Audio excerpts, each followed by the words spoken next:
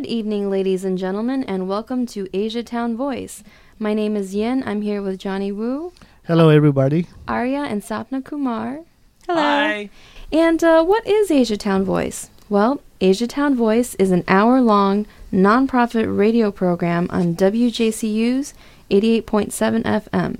We're on every Sunday from 7 p.m. to 8 p.m. This hour-long program provides an inside look at the Asian Pacific Americans community and their culture, education, and events that they have going on in Northeast Ohio. Asia Town Voice is volunteer-based, and we hope that listeners will enjoy our program and give support to WJCU. This way, we can continue to provide you many voices with many choices. Well, that opening score that you hear every time that we start on the radio is composed by our guest today, Arya Kumar. Hi, Ian. Hi. So, what was your inspiration for composing that? Did Johnny just kind of call you up and say, "Hey, we need a music score"? You know, pretty much. Yeah. I've worked with Johnny before on a number of different projects, and a lot of them have been Asian themed. So I'm very familiar with the type of instrumentation that works really well and that can combine really well.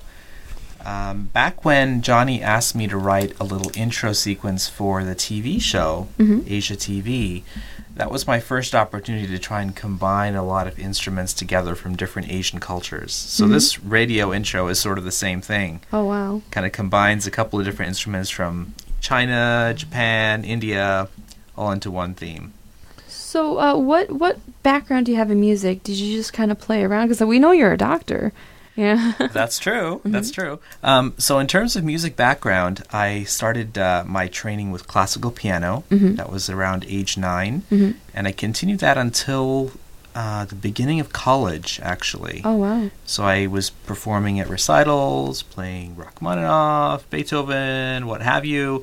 And up to that point, I sort of really enjoyed that. But then I started getting involved with a lot of bands, with friends, just sort of playing around, playing at weddings, playing at people's backyard parties. And eventually I started to say, you know what, maybe I should try and write my own piece of music. Yeah. And so I did. And one thing led to another, and I started writing music more for the bands I was performing in. Probably around the same time, I became really interested in movie music. Oh, really? Yeah, so that kind of really set the tone for me in terms of where I was going to go next. Because after I graduated from high school and from college, I decided to let me try, writing some movie score type music. So, did you know Johnny before this? Did he influence you any way? So actually, I met Johnny after I moved to Cleveland, and it was after I had written a few different pieces of music.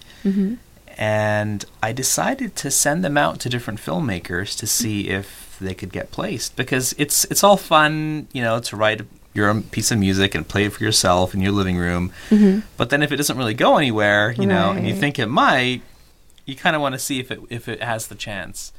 So I had sent out some music online to a couple of different filmmakers in Texas and California, and actually they ended up being used in films. Oh, wow. So I decided to look more locally since I was in Cleveland, and I found the Cleveland Indie Club. So I started going to meetings, I introduced myself to Johnny, and around the same time, he was starting to create his short film, A Joker's Card. So I was able to get involved with that, and that was my first project with Johnny. Huh. Yay. Yeah, he gave me this look. There's a plug for a Joker's Card. Oh, wait. That's Now, our joke bell. I remember Ariel sent me an email asking me how he can do to promote himself in Cleveland, because nobody here knows about him making music. And what was the response I gave you, Ariel? I think you just said come to Indie Club, network, just get your music out there, because once people hear, if they like your stuff and they hear your stuff, then they'll end up talking to you. Yep. And after A Joker's Card, he became very well known in all over Cleveland. Almost like everybody asking him to write the music for. Yeah, for that was a lot of fun. It's pretty awesome, Yeah. sounds like. I don't know where I was. What year was that? 2004. Oh, really? Yeah. That was a good year, Johnny. It was a very good. It was a very fun year. Yeah. I was busy causing trouble in Kent. Well, Sapna, what about you? Are you musically inclined? Do you play an instrument? Growing up, I did take classical piano as well for a few years. But once I got I guess, further advanced in school and college. It was just hard to find time. Right. So unfortunately, I didn't stick with it. But I do love music. I think both of us really value the arts, performing arts, music, dance. Okay. So do you guys collaborate on any of the pieces that Aria writes? She's your inspiration, right? Of course, of course. Well, every now and then when we're at home, Aria will be working on a project and I'll listen, I can hear it, and I'll kind of come in and say, oh, I like that part, or, say, oh, this part could be a little bit like, this way. I have a consultant now, as I'm writing a score. Yes. I can say, hey, why don't you come in here, tell me what you think this sounds like. Don't look at the video. Does this sound scary, or does this sound romantic, or whatever? Okay. And so I can kind of get some feedback right away as I'm writing it. That's pretty awesome. In all the music you have composed so far, Aria, what kind of influences do you have in those music? So particularly, I really like writing orchestral scores. Because the Western orchestra gives you a lot of different character with the different instruments, a lot of different tones and textures, and depending on the project, you can always add other instruments in there. You can add Asian instruments into a Western orchestra and make it sound really grand and Crouching Tiger, Hidden Dragon type score-ish, really majestic. Or you can have a really, really small orchestra and just have it be really intimate and sort of small depending on the setting you want. So there's a lot of flexibility in terms of that kind of score. So I really like using that approach. And, when you talk about orchestra, it's very natural to say, well, who's your Hollywood inspiration or things like that. And there's a number of Hollywood composers that I like. Danny Elfman is one. John Williams is another. Hans Zimmer is up there as well. And they all have a few different approaches. So Hans Zimmer does a lot more electronic type stuff. John Williams is the classic, Star Wars, Jaws type themes, very grand, majestic. Danny Elfman, he did the original Batman theme. So he does a lot of more whimsical type of tunes. Didn't he wrote also Beetlejuice? Yes, he did. Did he really? Yeah, he did. No Yeah. way. A Nightmare Before Christmas. Yeah, right? Wow. Yeah, I know the reason I why think like that him. Tim Burton always hired him to do exactly. his music. Yeah. No, who is Hans Zimmer? I've never heard of him. Hans Zimmer, he's actually a very prolific composer. So Really? he did the score to The Lion King, Gladiator. Gladiator. Wow. So, Okay. The Peacemaker. There's a whole lot of scores that he's done a lot of music to. Okay. I don't know why I've never heard of him. So Sapna, when did you move to Cleveland? I moved to Cleveland in June of 2010 after I finished graduate school. Why Cleveland? Well, actually, Not because of Aria, right? well, yes, because of Aria. Oh, really? I was living in Boston for optometry school, and Ari and I had met. We actually met online, so we were doing long distance while he was here in Cleveland, and we did that for almost 2 years. Wow. And then I moved here after I finished school to start working, and that was about 3 years, 2.5 years ago. So where do you work now? I work as an optometrist on the east side at 2 different offices. Okay. Yeah. So, interesting. I mean, my husband and I, we did long distance for a while. It wasn't as far as Boston. It was Cincinnati and Cleveland. And it was such a pain, especially in the winter months. Yes. Like, maybe we saw each other once a month, and that was difficult. So Actually, we would go, when we were long distance, we would go probably like a month at a time sometimes. Usually it was 2 to 3 weeks because our schedules worked out so well. But now if I go just like a weekend without him, I miss him so much. Yeah. Now we're spoiled.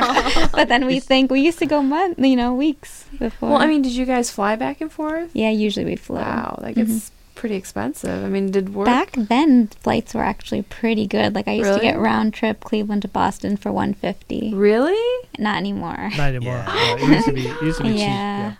We can tell stories to our kids. Back in those days, Yeah. flights were only, Yeah. Back in those days, we used to get food on flights. Yeah. That's true. You know, it's funny, actually. They'll be like, oh, that's nothing. Now we can teleport, you know? I know. I could just see that. So, do you both of you guys remember the first word you said to each other? The first word. In person or online? Online. Good question. You had to tell Yeah. me the story about the phone call. So yeah, actually, yeah. Oh, okay. So we met online, and the first contact you typically make is by email. Or some sort of non-voice interaction. So we did that, and I sent her a message and say, "Hey, it would be great to talk to you." we did AIM messaging for a little Okay, while. you're That right. was big back I then. remember AIM. So who talked to who first? Ira, you spoke to Samna first, or Go she? ahead, tell. So I actually messaged Arya.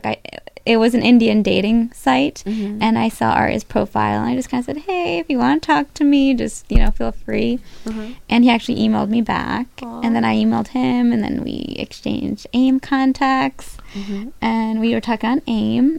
But then, Arya really wanted to talk on the phone. Because there's only so much you can do over AIM to really see if there's that Chemistry. connection or whatever. I gotcha. It's hard to go through emoticons, Yeah, and that only goes exactly. so far, right? Because we're all yellow and bald, Right. So then I sent you an AIM message or an email that said, "Hey, do you want to talk over the phone some point?" And the message I got back was, what was the message? Well, I really wasn't feeling well. I was sick, and my voice sounded different. So I was a little nervous for our first phone call to be when my voice didn't sound right. And of course, Arya's thinks like, "Oh gosh, she doesn't want to talk to me." Is that what you thought? Well, that was my first thing. I was like, "Oh, is this?" Burn. Yeah. But eventually, we did have a phone call Yes. after she got better. So Mhm. But he still doesn't believe me to this day that I really? still tease her about it. yeah. Well, how did you guys know that you were the one for each other? The first time we met was actually in New York City. Mm-hmm. So some of my family lives in Philadelphia, so I was back there Mm-hmm. visiting in March over spring break, I think, or the equivalent of spring break, and we decided to meet in New York because it was midway. Mm-hmm. So on Pi Day, actually, Oh, 3.14. yeah, we actually met in New York, and we met at Grand Central Station, and Got to spend the day together. yeah. Wow. So that was our first meeting, and then it just sort of grew from there. Really? Yeah. So you didn't move to Boston, she moved to Cleveland. Yeah. Was it because Cleveland drew you in, or is it? Well, I'll be completely honest. Before I met Arya, I did not know where Cleveland really was Oh. on a map. Because, I grew up in New York, and it's really just East Coast, West Coast, and Florida. Mm-hmm. And everything else in the middle is kind of a blur. But when we were dating and doing long distance, I had the chance to visit Cleveland a lot. Mm-hmm. And I'm actually really happy with the move. It's a great place. Mm-hmm. Boston was nice for school. That's where I went to school. But I think Yeah. long term, Cleveland is a great place for us and a great fit. Okay. Yeah. The cost of living here is great. Yeah, definitely. And, The people here is great People too. are really great. And, Right. and culturally, there's so much to offer. Even though it's a smaller city, there's Mhm. great shows. I mean, Lion King's coming to town. We Oh, saw yeah. Les Mis. Did you like Yeah. Les Mis? I loved it. My 4th time seeing it. Really? Wow. So you're a Yes. fan. A Yes. hardcore fan. I haven't seen the movie yet. Oh, you need to but- check out the movie too. Well, really? Oh, really? Yeah, Okay. it's a little bit different. Gotcha. I don't know. Is it still good though? Is like a good different or? It's a good difference. It's a very different. I watch both of them, and I'm never a Broadway person, so Oh. Oh, I when I like went to Broadway. watch the Yeah. show, I do it too. felt very, very different. And I like the movie because it's in your face emotion. You can see it very Right. closely. Yeah. Yeah. But I like the stage because if it's very interesting enough. And I was I'm one of the guy who be watching about the set design or the Mhm. the table and the chairs, how why they can move by themselves. I'm trying to figure out how they do that without a remote control. Is there somebody pulling a wire or not? Yeah. So that's kind of stuff I check it out for. But I actually enjoy both of them. Huh. Okay. Great. Yeah, I'm always afraid that movies kind of ruin the quality of like a live show. So I'll probably end up watching it when it comes out on. Comes out today. Is it really? Yeah, I already got my copy. Oh, on video? Yes. Okay, I'm gonna go visit Redbox now. So. So where were you born? Either one of you. I was born in New York City, Okay. actually. And then I've pretty much my family's still in upstate New York. Okay. about an hour and a half north of the city. That's where I grew up. Now, are you second generation then?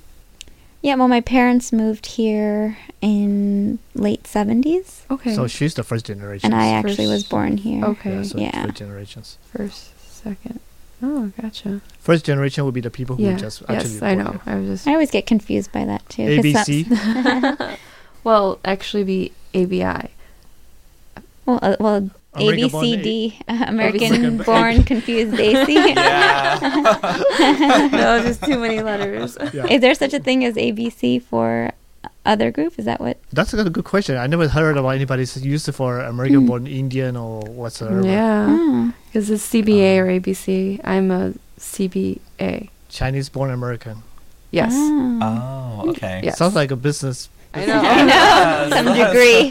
Yeah. Yin Tang CBA. Yeah, I know. I'm gonna start doing that and see what people have to say. But like, what's a CBA? You'll figure it out.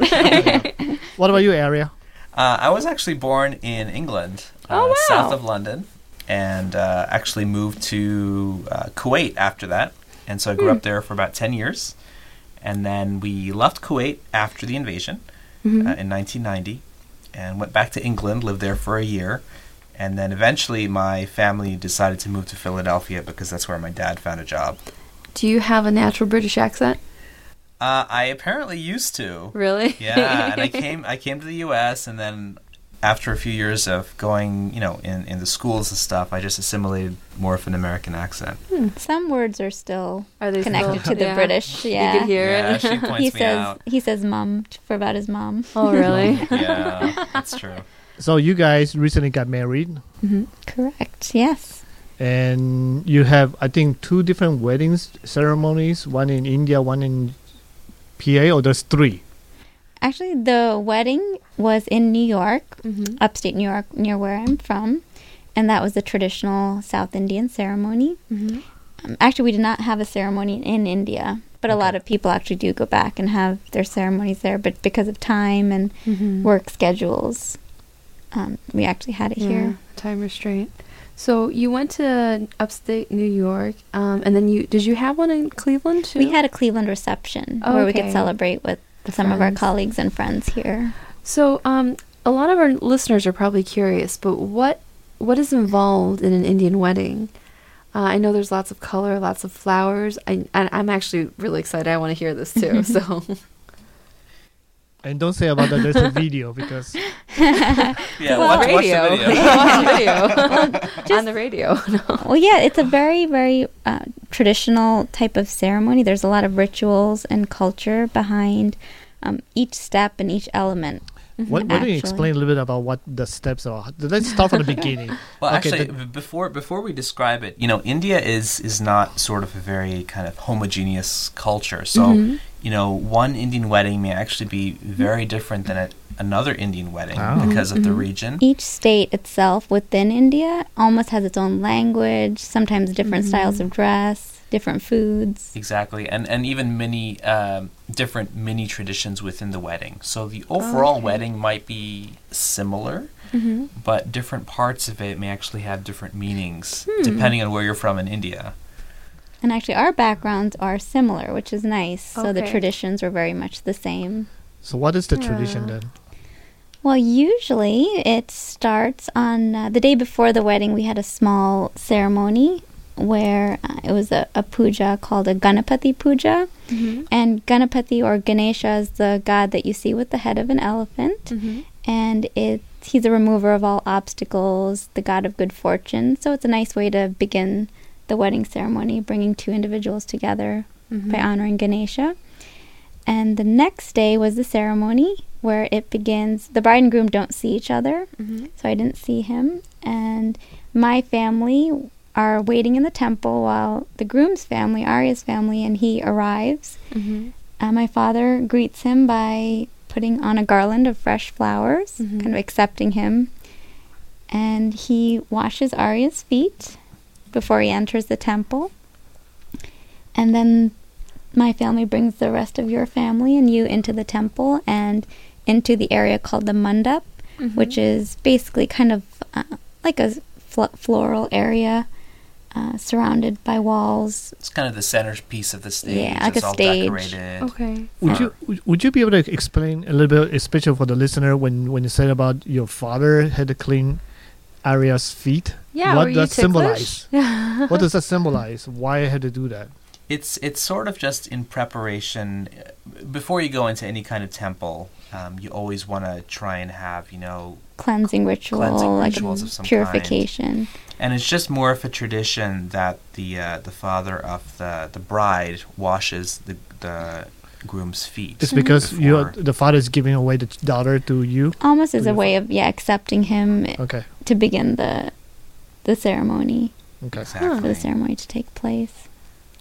That's pretty cool. Now we are from South India, Uh-huh. and traditionally, South Indian weddings have a certain tone and certain musical instruments that go along with the wedding. Mm-hmm. So what we had at our ceremony was more of that South Indian instrumentation. Oh, wow. Where were you able to find It those was called players? a nadaswaram. Yeah. That's the instrument, and it's a very rare. It's hard to find people who play the instrument. Really? So we were able to get a nadaswaram and a thavil player. Thavil is kind of like a two-sided drum. Mm-hmm. They were able to play, and they were from Canada. Oh, really? So they drove, Wow. all the way. That's And, awesome. but it was a great touch. It added a really nice element to the whole Wow. Yeah. festivities. Yeah. What did the instruments look like? The nadaswaram, actually, Aria has one at home. Yeah, the You nadaswaram can is. you can bring your own. I know. I'm gonna play it on mine. Right? But it's pretty much a very long horn. It's got a very nasally sound. Mhm. That will pretty much pierce like any other sound that's out there. So Really? Indian ceremonies typically tend to be very noisy. Yeah. People are not very quiet. People are chit-chatting even during the ceremony. So these instruments were almost perfect for that kind of setting because it sort of pierces through The what everyone is conversation. saying. Yeah. Yeah. and- Actually, with our wedding, though, people were actually very quiet Oh. for our standards. But it's funny how some of my non-Indian friends who were there, they were so surprised. They were saying, people were talking, we felt so bad, and I thought to myself, I could hear a pin drop. It was so quiet Yeah. for me. So now we know every time we go to Indian weddings, we had to make lots of noise. Right? Yeah. I'll bring my little bowl. There You know?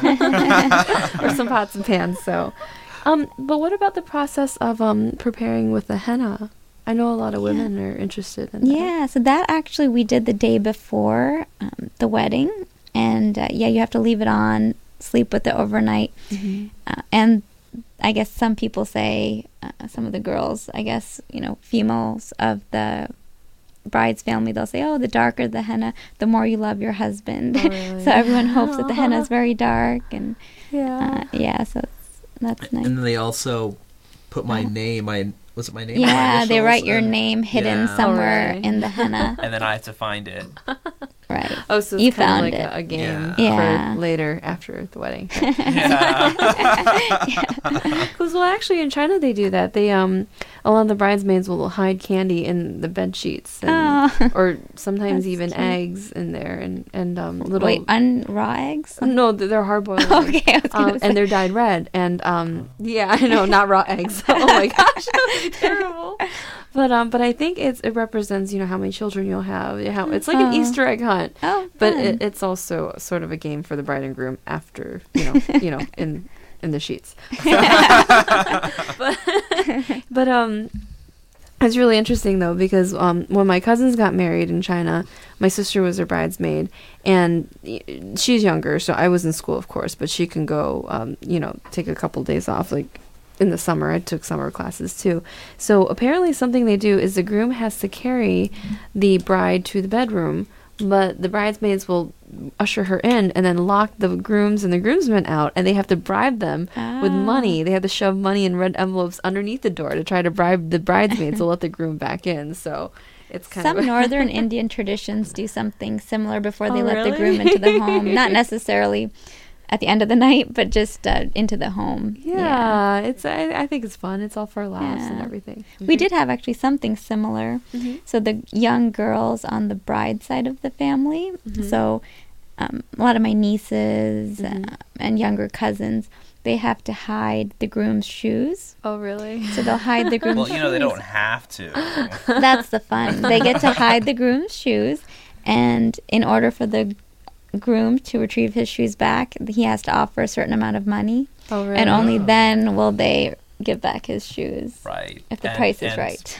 Yeah. So pretty much once I take off my shoes and They have to be taken off before you can enter the temple. yeah, exactly. Oh. And That's when, part of the when tradition. bride's father is washing the feet, Yeah, they hide that's the opportune time to steal the shoes. Yeah. Oh, So- man. So did you actually find yours, or did you have to bribe them? Well, they were held ransom, Yeah. and then at the end, I did buy them back. Were they nice shoes? They were traditional. Yeah. Yeah, they Oh, were part of okay. his wedding outfit. Yeah. So traditional. You know, I was going to say if it were some brides nowadays and they're very nice stilettos, they might not be too happy about it. Because, you know, some modern brides, they spend thousands of dollars on their shoes. So Wow. something I can't understand. So for this wedding, is the daughter or the family pay for the whole wedding? Traditionally, yes. Usually the bride's family does. Okay. But now, I mean, it really depends. Everyone does it differently. A lot of people will share costs just because here in the States, So it's very expensive. different. Mhm. So, yeah. We're not gonna ask how much it costs. No, no. And one of the other things is Let's that just say my dad saved for a while. Aw. one of the other things is that even though we had, you know, a lot of traditions from an Indian wedding, it was still very much more of an American reception and Yeah, so the overall- ceremony itself, was Is that Very because of traditional. you're doing the very much contemporary or the current? Well, to be honest, I don't. I mean, I've been to a few Indian weddings in India, Uh-huh. and they always have food and cake and dessert, but there's really no like dancing. So I think that's really the only place where it becomes slightly different. Is it becomes more of a dance party atmosphere. Okay. right, especially after the reception, after dinner, you have a dance floor. Yeah. So I think some of your cousins, Yeah, I had a were lot of family from India. really surprised. They're like, "Oh my gosh, this is the funnest wedding ever!" Yeah. Yeah, because they had a very good time. Definitely. Are there any games or any other programs that you usually throw in there? Well, actually, during the ceremony, as I mentioned, when I walk in, I'm walked in usually by some of like my uncles on my mom's side. However, since none of them could attend, I had my brother and my cousin walk me in. Mm-hmm. And when I approach the mandap where Arya is standing, there's a sheet between us that his brother and sister were holding, so I can't see him. Mm-hmm. And the priest recites some religious, religious sayings, and he removes the sheet very quickly. But before then, he gives us a leaf with, I think, a betel nut on it. Yeah. A leaf with a betel nut, and tells each of us, okay, when the sheet's removed, whoever puts the leaf to the forehead of the other person first, that person will lead the family. So it's kind of like a little competition right at the beginning. Interesting. So who won? So I won. You did. Yeah, But yeah, wait, yeah. Arya had a height advantage because he was on a step. He was on a step. That's what I'll say. That is true. But, yeah. So we're gonna take a little break here to listen to one of Ariel's music. I think I want to play the what's called "Fond Memories." Mm-hmm. Do you want to talk about a little bit about that one? Sure. This is more of an electronic type piece. I talked about using orchestral instruments, but this one I decided to use more of an electronic orchestra. So I have a lot of different electronic sounds, and it's really more of an ambient piece. I originally wrote it just having a certain vision in mind of a certain montage, and so as you sort of listen to the piece, hopefully you'll get a sense of, okay, I kind of feel this way at this point, and then it transitioned to something a little different. And, enjoyed the piece. All right, we'll be right back.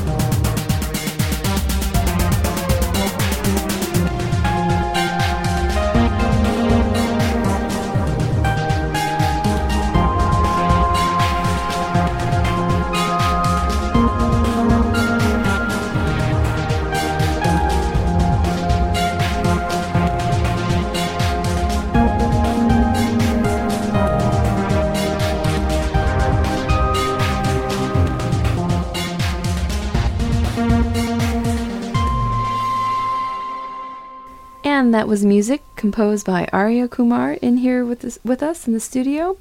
And you're currently listening to Asiatown Voice. What is Asiatown Voice? Asiatown Voice is an hour-long non-profit program on WJCU's 88.7 FM radio. We're on every Sunday night from 7 p.m. to 8 p.m. This hour-long program provides an inside look at the Asian Pacific Americans community and their culture, education, and events going on in Northeast Ohio. Asiatown Voice is volunteer-based, and we hope that our listeners will enjoy our program and give their support to WJCU. This way, we can continue to provide many voices with many choices to you. Now, we're here in studio with Arya and Sapna Kumar and Johnny. Hello. Hello. So, curious, Sapna, do you prefer to be called Sapna Kumar or Sapna Reddy? Well, I did change my name after we got married. It was my maiden name was Sapna Reddy, last name Reddy, and now it's Sapna Kumar. But I'll go by either. Okay. It's a hard habit to break. Mm-hmm. I actually didn't change my name. Most Chinese women that I know of don't change their last names. I don't know why. But I just thought Yin Schweizer sounded really strange. So I couldn't bring myself to do it. No, I don't think I want to say that either. Yeah, Yin Schweizer just sounds... It'd be very unique. Yeah, it is. It's like, I don't know, I keep thinking it's some sort of a car or something. I don't know. Actually, in India, if a woman gets married, she takes her last name as her husband's first name. So I guess in India, heard of my that. name would be Sapna Aryavarta. Yeah, I've actually heard of that. That's interesting. Mm-hmm. My husband actually works for TCS. They're an Indian company. I think it's Tata Consultancy. Oh, Something like the Tata Automotive Group. But he does the computer. There's like computer division, and a lot of couples work there, like husbands and wives. So he was confused. He didn't know if they were married because they had different last names. But then her last name would be his first name, and he didn't Exactly. really understand that. So, but yeah, we had just watched a clip from your wedding, and there were a couple of interesting things we saw in there that maybe you can help explain. The first of which was the coconut and the milk. Yeah. So, either one of you want to? So during the entire process of the ceremony, there's just different ways of offering blessings and different ways that family is showing support for the new couple. For the traditions in India, it's really centered around the coconut and the ceremonial fire. And the way that the families offer blessings is by pouring some milk over the coconut, which both the bride and the groom are holding. And so typically in large Indian weddings, that can take a long time, the whole day tentatively. Especially because Indian weddings, you are expecting around 1,000 guests minimum. That's how Insane. Right, the yeah. guest list. Our wedding count was about 150 or 160 75, yeah. or 75, okay. Yeah. But so a lot smaller, and actually people from India said, "Oh wow, that's a small wedding." Yeah. Which we wanted to keep it more Right. intimate. And in addition to the coconut, before Ari and I are holding the coconut, my family is actually holding the coconut. Oh, okay. And they pass that to him, almost, saying that Arya will protect me as a as a husband figure. He will protect me and follow certain guidelines. I don't know if I should say guidelines, but but he basically accepts me. So that's how we are holding the coconut. Okay. And I also noticed that, you had mentioned that there was a sacred fire, and you pour some things into the fire as a sacrifice, you said? Well, we are basically trying to keep the fire burning. It's a holy fire. And so we put ghee, and it's called araloo, which is almost, I don't know what the exact consistency of it is, but it helps to keep that fire lit Interesting. during the course of the ceremony. So does somebody have to constantly go back and light the fire? Or is it just... It's constantly burning. Yeah, once it's lit, it pretty much stays lit. Oh. I mean, there's enough stuff to burn that's in there, and I think what we're doing is almost more traditional than actually, fueling the fire per se. I see, okay. So it's kind of like keeping the flame alive. Exactly. Yeah, exactly. So think of it. And also, I noticed that you were pouring things on each other's head. It was like a powder almost, or is it like rice? Those are grains of rice, actually. Grains of rice, so, okay. Uncooked rice. Okay. And, actually, I don't really know the significance of that one. Actually, that will signify prosperity of our Oh. marriage by pouring the rice over each other. Because if you think about it, back in the old days, farming, agriculture, that was wealth. So if you had food to throw at each other, obviously you're pretty well off. Now that I think about it, interesting thing is, when a Western couple gets married and after the church, they typically throw rice, right? Yeah. Yeah. I wonder if that's where it came Oh, from. interesting. Might be. Because the rice thing in Western cultures, I've actually heard of that like 5 years ago. I didn't know it was a thing. So, I don't know if they still do it now as yeah, I think they often. banned it because birds were eating it and getting sick. Oh. So the wildlife were not doing now they too do well. bubbles. Yeah, right? bubbles, yeah.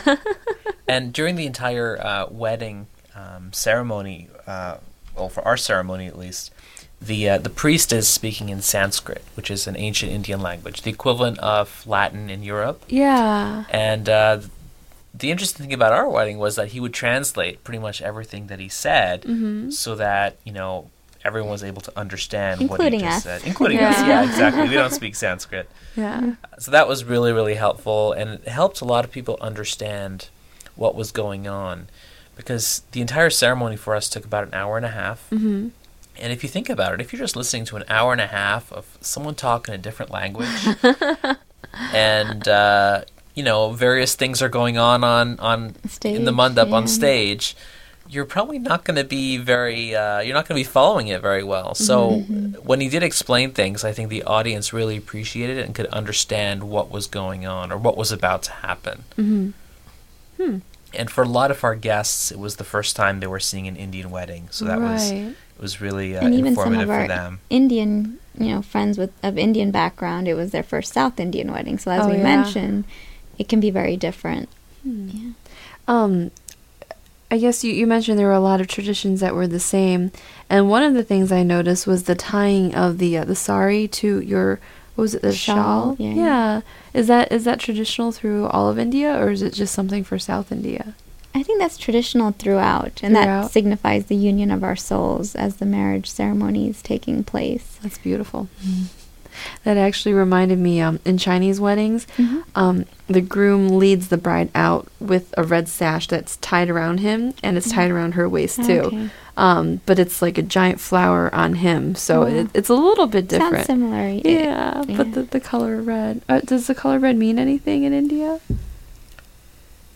It is a color that people typically associate with weddings. Okay. In South India, the bride typically wears a white sari with a red border, and that's traditional. And the groom will typically be wearing a white-toned long shirt with a pant, or sometimes an open cloth pant outfit as well. In North India, the bride and the groom typically wear a lot of red. Okay. North Indian tradition. So our my outfit was actually more North Indian. Oh, was it? Yeah, it wasn't traditional South Indian. So again, we sort of mixed and matched different things that we liked for the ceremony. but overall, it was a South Indian ceremony. Actually, I went shopping in South India. That's where my family's from. Okay. Before the wedding, I went three months before, so I did all my shopping there. Wow. And I could have shopped for Arya, but I really wanted him to pick out his outfit. Yeah. So we actually were able to find a really nice wedding outfit for him in New Jersey. Oh, wow. Wow. Now, New Jersey. Interesting. Are there a lot of shops like that? There's actually a small city that's known for being very populated with Indian people and a lot of Indian stores called Edison. No, I've never heard of it. Johnny? Nope. No? Never heard of it. 'Cause I'm like, I know Flushing, New York is Exactly, like a very Chinatown. similar. Well, actually, in Queens, it's known for almost like being a little India as well. Oh, really? Jackson Heights. Oh, Wow. okay. Yeah, so similar to like a Chinatown in another city or an Asia town. You know, I haven't been in New York in a while. My sister actually goes to NYU. Funny thing, she's actually in London right now. She's doing a semester abroad, so Oh, great! she's gonna come home with a British accent. But yeah, I'll check out Queens next time I head out there to see her. So, but how Johnny and I met you two is through the Cleveland Asian Festival, And, well, Sapna and Arya are both very involved. Sapna is the co-chair of the Children's Committee. And Arya, I see you around. I'm not sure what you do. I'm sorry. We're all so busy. We're always running around. So. Right. No, I've been able to help out with some of the marketing committee when I have the time. And also I've been doing a lot of performances in the past for the Cleveland Asian Festival. With Icho Daiko, right? Exactly. Now, how did you get involved with them? Because that's a Japanese drumming group. Right, exactly. So, in terms of talking about composing, so my composing stuff eventually led to me trying to explore different instruments. And here in Cleveland, I was fortunate to find a workshop that Icho Daiko was offering at the time to play Japanese drums. So I ended up signing up for it and really enjoyed it. So I ended up continuing with that group. So he said force is because I was asking him to do some score for the Rapture, the feature film, and I told him that I want some Japanese taiko drumming style music for the movie. So he had to look around to figure out how to get involved and learn more. So really you forced him into doing it. I didn't really force him, but I suggested that kind of music I'm going for. You motivated him. How about that? Yes, thank you. I motivated him. Well, what is the Icho Daiko doing now? Because I know that you guys used to march with us in the St. Patrick's Day Parade. Right. So it's we're actually sort of taking a year off almost to try and regroup and rebuild our membership. Okay. So we're not actively accepting any performances this year. Okay. And we're just trying to actively get new members. And we're really trying to look out to colleges in the area for students that are interested in learning about Japanese drums or even just playing, drums just for fun. Now, when you talk about the Icho Taiko drummers, you guys made your own drums, right? That's correct. Yeah, we made our own drums from wine barrels. Wow. And we buy cowhide and stretch it over the wine barrels. And it takes quite a while to make the drum.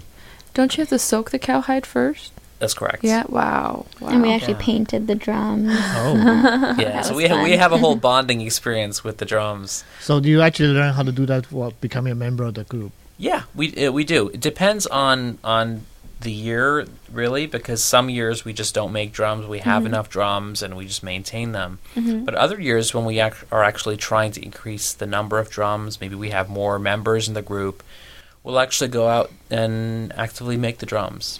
So how can one become a member? Well, you can visit us online, ichodaiko.com. Send us an email. Okay, spell that because some people do that. ichodaiko.com. Icho Daiko. So how do you... Is there a membership? I'm sorry, Jen. Oh, no, go ahead. Is there a membership to become a member of the Icho Daiko? No, if you're interested, definitely feel free to email us and we'll let you know about any upcoming classes or anything like that. So it's a free membership, free learning how to put your drums together. There's monthly dues. Yeah, for now, in terms of just introducing people to Icho Daiko and to Taiko, that part, depending on if you're taking classes or not, there is a charge for the classes. Okay. And then once you're accepted as a member, then there are monthly dues that you pay for the group just to help maintain the drums. It's very reasonable, actually. Okay. Interesting. Now, are you guys teaching outside of just... I mean, on a regular basis, I know you guys practice at Asian Town Center. I mean, do you teach outside of there? So we're actually trying different approaches this year because a lot of college students can't really get out to Asian Town. They don't have cars So we might actually try having some practices and some classes actually on different campuses. Maybe at Case. Interesting. Maybe John Carroll. So it's something we're still exploring at this point. Okay. So we're trying to see where the interest is to really help guide us in terms of where we want to set up classes. I guess my earlier question was, when you're stretching the cowhide, how do you make sure it's the right pitch? Because you can't hit it when it's wet. That's a great question. So pitch is actually a little less important. Okay. So all the drums are going to sound or resonate a certain way.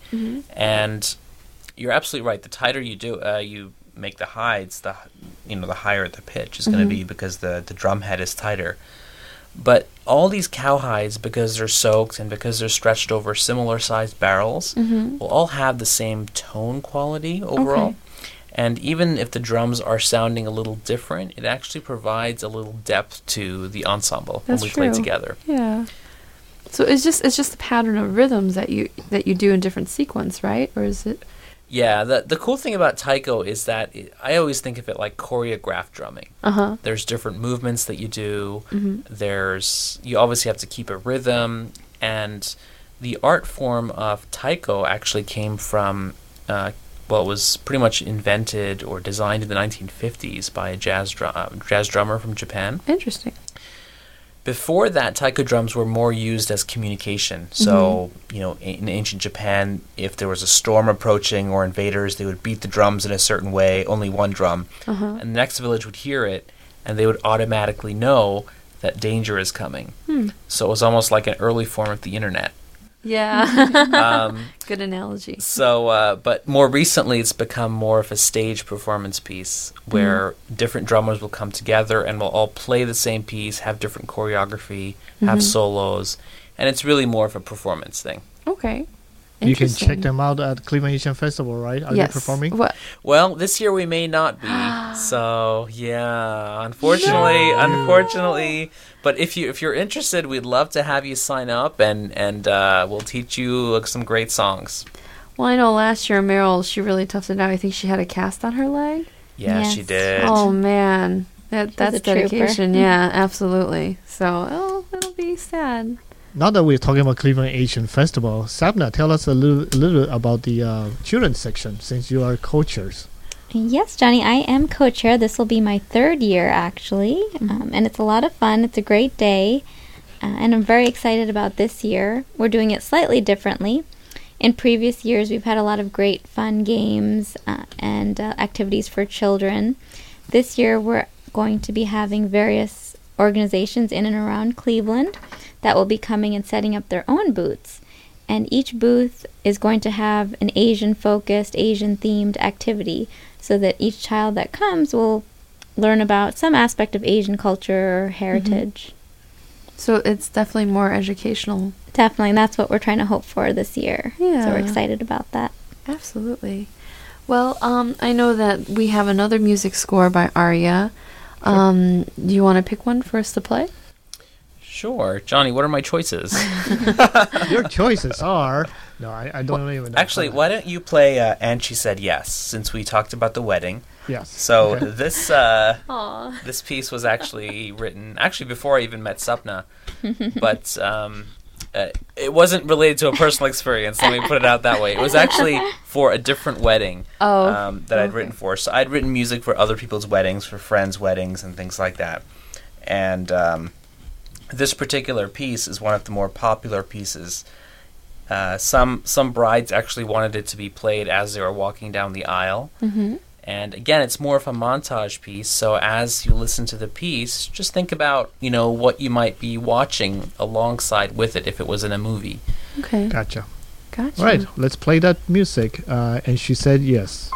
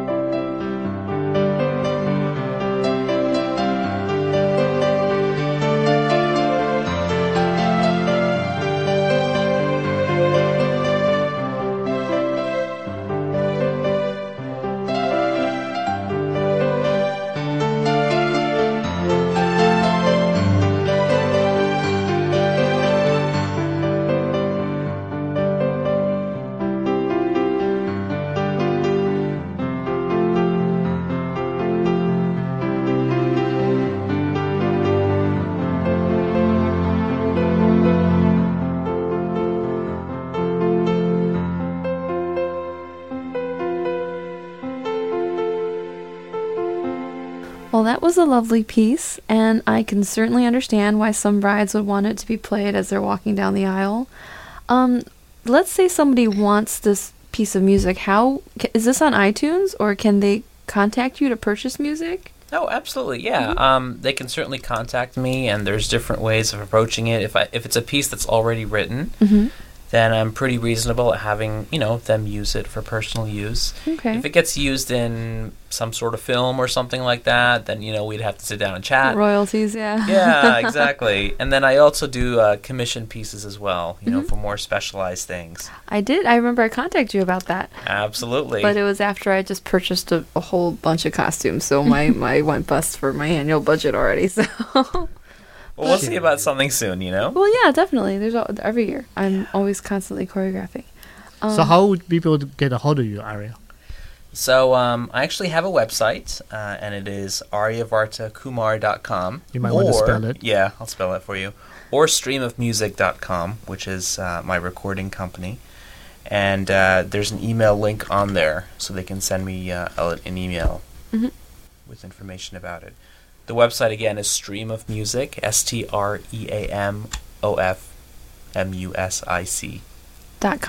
.com. There we go. That's better than the Arya Kumar, I guess. Right. Aryavarta, right? Yeah, Aryavarta. Yeah, right. Okay. So? Are you looking at me? Yeah, I'm looking at you. I'm sorry. I wasn't sure. Johnny looked like he was going to say something, so I kind of paused. But just to let you guys know, the listeners, we have a couple of upcoming shows. Next week we're going to have Michael Bune.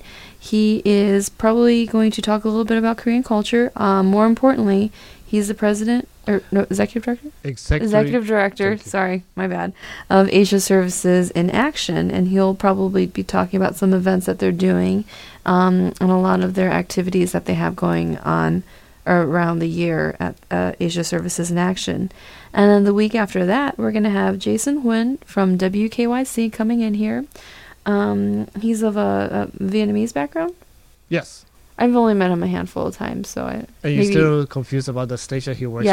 Yes. I had an embarrassing moment with him. I asked him what a different station would think about an idea, and he looks at me. He's like, why would I care what they think? And that's when I found out he didn't work there. So, so stay tuned. And other than that, we're going to have Lisa Wong coming in at a later date, and Debbie Yue and Barbara Lam. They're on the Asian American Bar Association of Ohio, and talking about some upcoming events. Well, we definitely have the Cleveland Asian Festival coming up on May 18th and May 19th. And the Cleveland International Film Festival is going to be here. It's going to be between April 3rd to April 14th. And a couple of the local Asian organizations around here are sponsoring films. Motivations is sponsoring Key of Life. The Organization of Chinese Americans is sponsoring Fallen City. And FICA, of course, is sponsoring a movie, Rafe La Moma. Do you know anything about that movie, Johnny? I don't know much about it, but I do know Sabna is treasurer. I'm actually secretary of FICA. Yeah, so I started last year. I met the current president, Ashim Datta, through CAF, and he wanted to try to get some board members on board, so I joined. This will be my second year. The elections took place March 23rd. So yeah, it'll be my second term, and it's been a lot of fun. It's a nice organization. It's nice to be involved with the Indian community here and focus on how Indians are making waves in Cleveland. Absolutely. Arya, are you involved in that FICA too, or are you just sitting there and look pretty? Yeah, pretty much sitting there looking pretty. I'm not directly involved on the FICA board, but I support Sapna and what she's doing, and attend certain FICA events. They do hold events throughout the year. Diwali at City Hall in November is one of our big events. Republic Day, which passed in January, and we also recently had our Holi event. So how did that go? It went very well. It was at the Indian Community Center, which is located in Cleveland Heights, and it's a festival of colors. So it was really nice. We had different dances and songs that were performed representing how Holi is celebrated throughout different parts of India. Wow. And that was the day before St. Patrick's Day, am I correct? Correct. Oh. Yes. Actually, that day, speaking of past events, the Cleveland Public Library also had their Lunar New Year event that day as well. And they had a baby alpaca. It was adorable. Wow. And they had these long-haired rabbits that I thought were pillows laying on the ground. So I was looking at them because they actually almost look square. You know, until you walk up to them and you realize they have ears and they're actually bunny rabbits. But actually, yeah, when they're kind of in their cozy little positions, sometimes it's hard to tell. Yeah, because they poof out and everything. Mm-hmm. And I think the Cleveland Metro Parks were the ones who brought the animals in. And also another past event was the Chinese Women's Association, which was on March 23rd. And yours truly happened to be the MC of the event. How did that go? It went pretty well.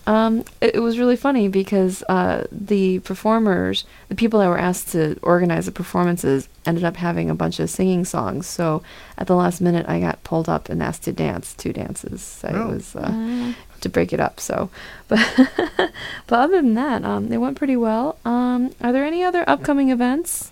I think that's about it. There's there's one more event I know of, but we can talk about it next time. Okay. We still have time for that.